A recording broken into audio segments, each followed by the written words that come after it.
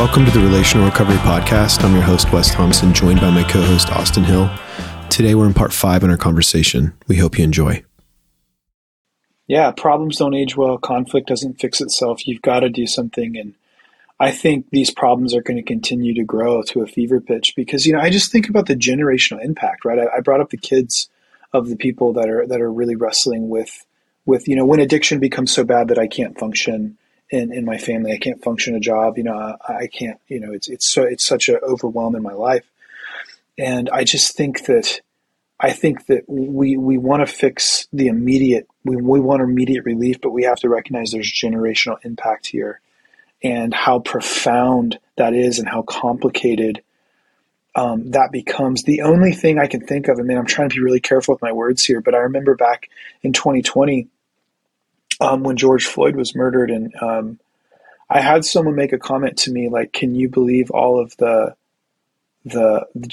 societal tension that we're experiencing? And the comment was really directed towards, the Black community.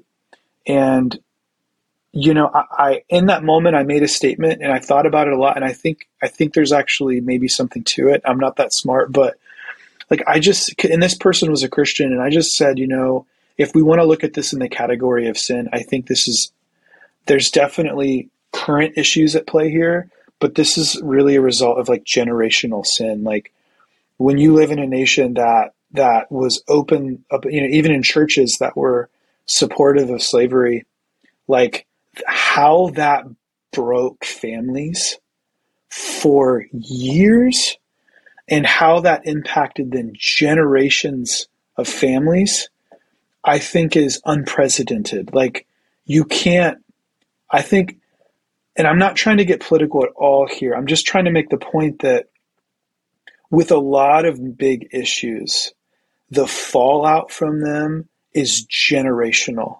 right? And as a Christian, like you can look at Bible, there's all these things in the Old Testament about generational curses. And I think in my opinion, like what a generational curse is it's like, man, whether it's nature or nurture, we tend to we are deeply impacted by the choices that our parents make, whether we like it or not, and their parents and the parents before them. And when you look at something like slavery, we're still experiencing like the fallout, the pain, the injustice of that. And I think with the reason I said all that was to say, I think with addiction, I'm curious and my heart's a bit heavy to think about what are going to be the long-term generational impact of what's happened with the opioid epidemic, with what's happening now with the fentanyl epidemic, just with the absence of fathers and mothers. What kind of impact is that going to have on future generations? And I do want to make a quick turn because that sounds super dire, but one of my favorite things about working at the refuge, yes, is seeing the men transform for sure. But when I see that guy, come in with his son or his daughter and they're reunited, like that just freaking blows my mind. Because to me, that's what's like turning the corner of the generational crap.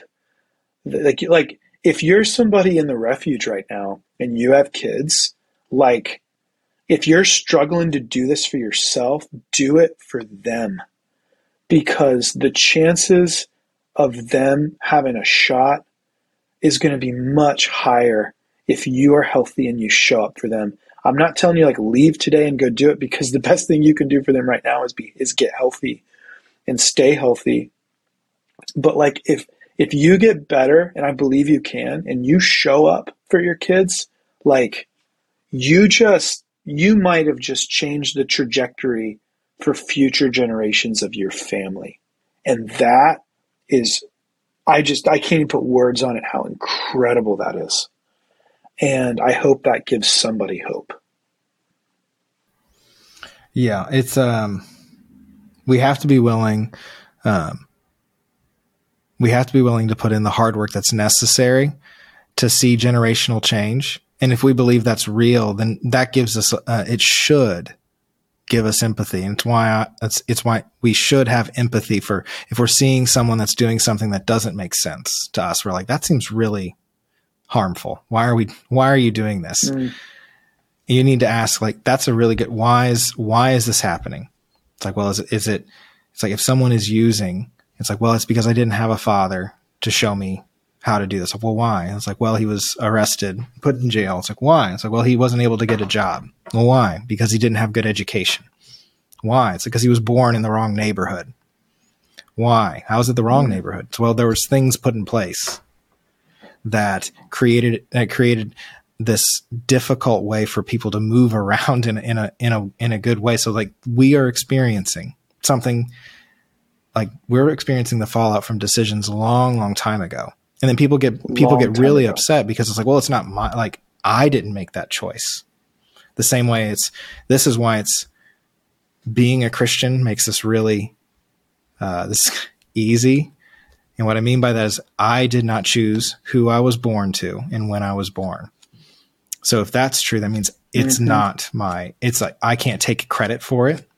And I also can't take blame for it, but it is my responsibility to do what I can with the house I was born into.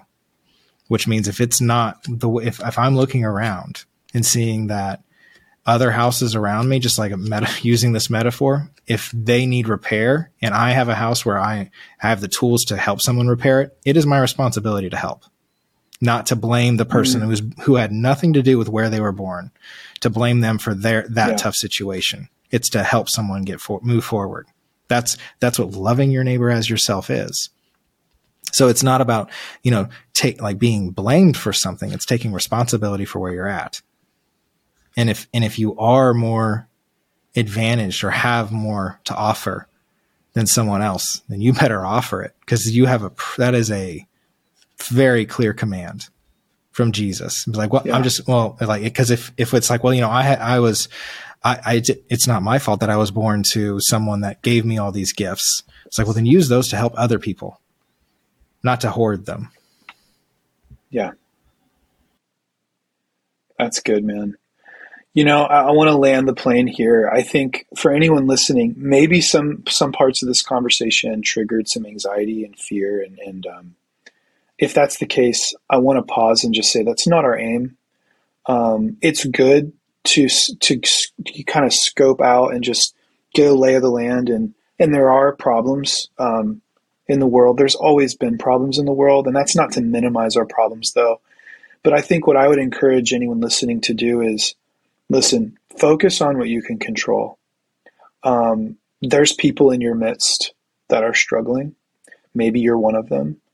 And ask yourself right now, like, what can you do? What's one thing you can do? Because the more you focus on what you can do, the less chance that, like if you spend all your time worrying about the world, you're going to get into a really unhealthy thought space. And at the end of the day, you can't do much about the world, but you can do something about yourself, and you can do something about what's right in front of you. And so I think my encouragement for anyone listening right now is, like, what is your next step? Like, who do you need to talk to? Maybe you're someone listening and, like, you're an alumni of the Refuge, or maybe you're just listening because someone just flippantly gave you a link to this podcast. And I would just say, just what's something you can do in this space that really, like, that hits your heart, that can make the world a little bit better? Because at the end of the day, that's what we're called to do. That, I think, as a Christian, like, that's to embody what Christ did. Jesus was so sacrificially loving and generous. Like, it's unbelievable when you read the Gospels, like, how generous and compassionate Christ was. And I know that none of us are ever going to be Christ, but what we can do is we can do something. We can do one thing. And if all of us did something small and seemingly insignificant, but we actually moved in the right direction, like, if all of us did that, it would make a huge impact. So I would encourage anyone, listen, do something. Don't you can't do it all, but do something and focus on that, and hope and know that there's hope. And if you're struggling, if you're in the throes of addiction, man, there are people that can help you. There are people that love you. Reach out to us at the Refuge. We'd be happy to point you in the right direction. And if you want to come here and you're a man 18 years or older, we would love to serve you and help you in that way. So thanks for listening and be blessed. Thanks for listening to this episode of the Relational Recovery Podcast. We'll be back soon with a new conversation. We'll see you then.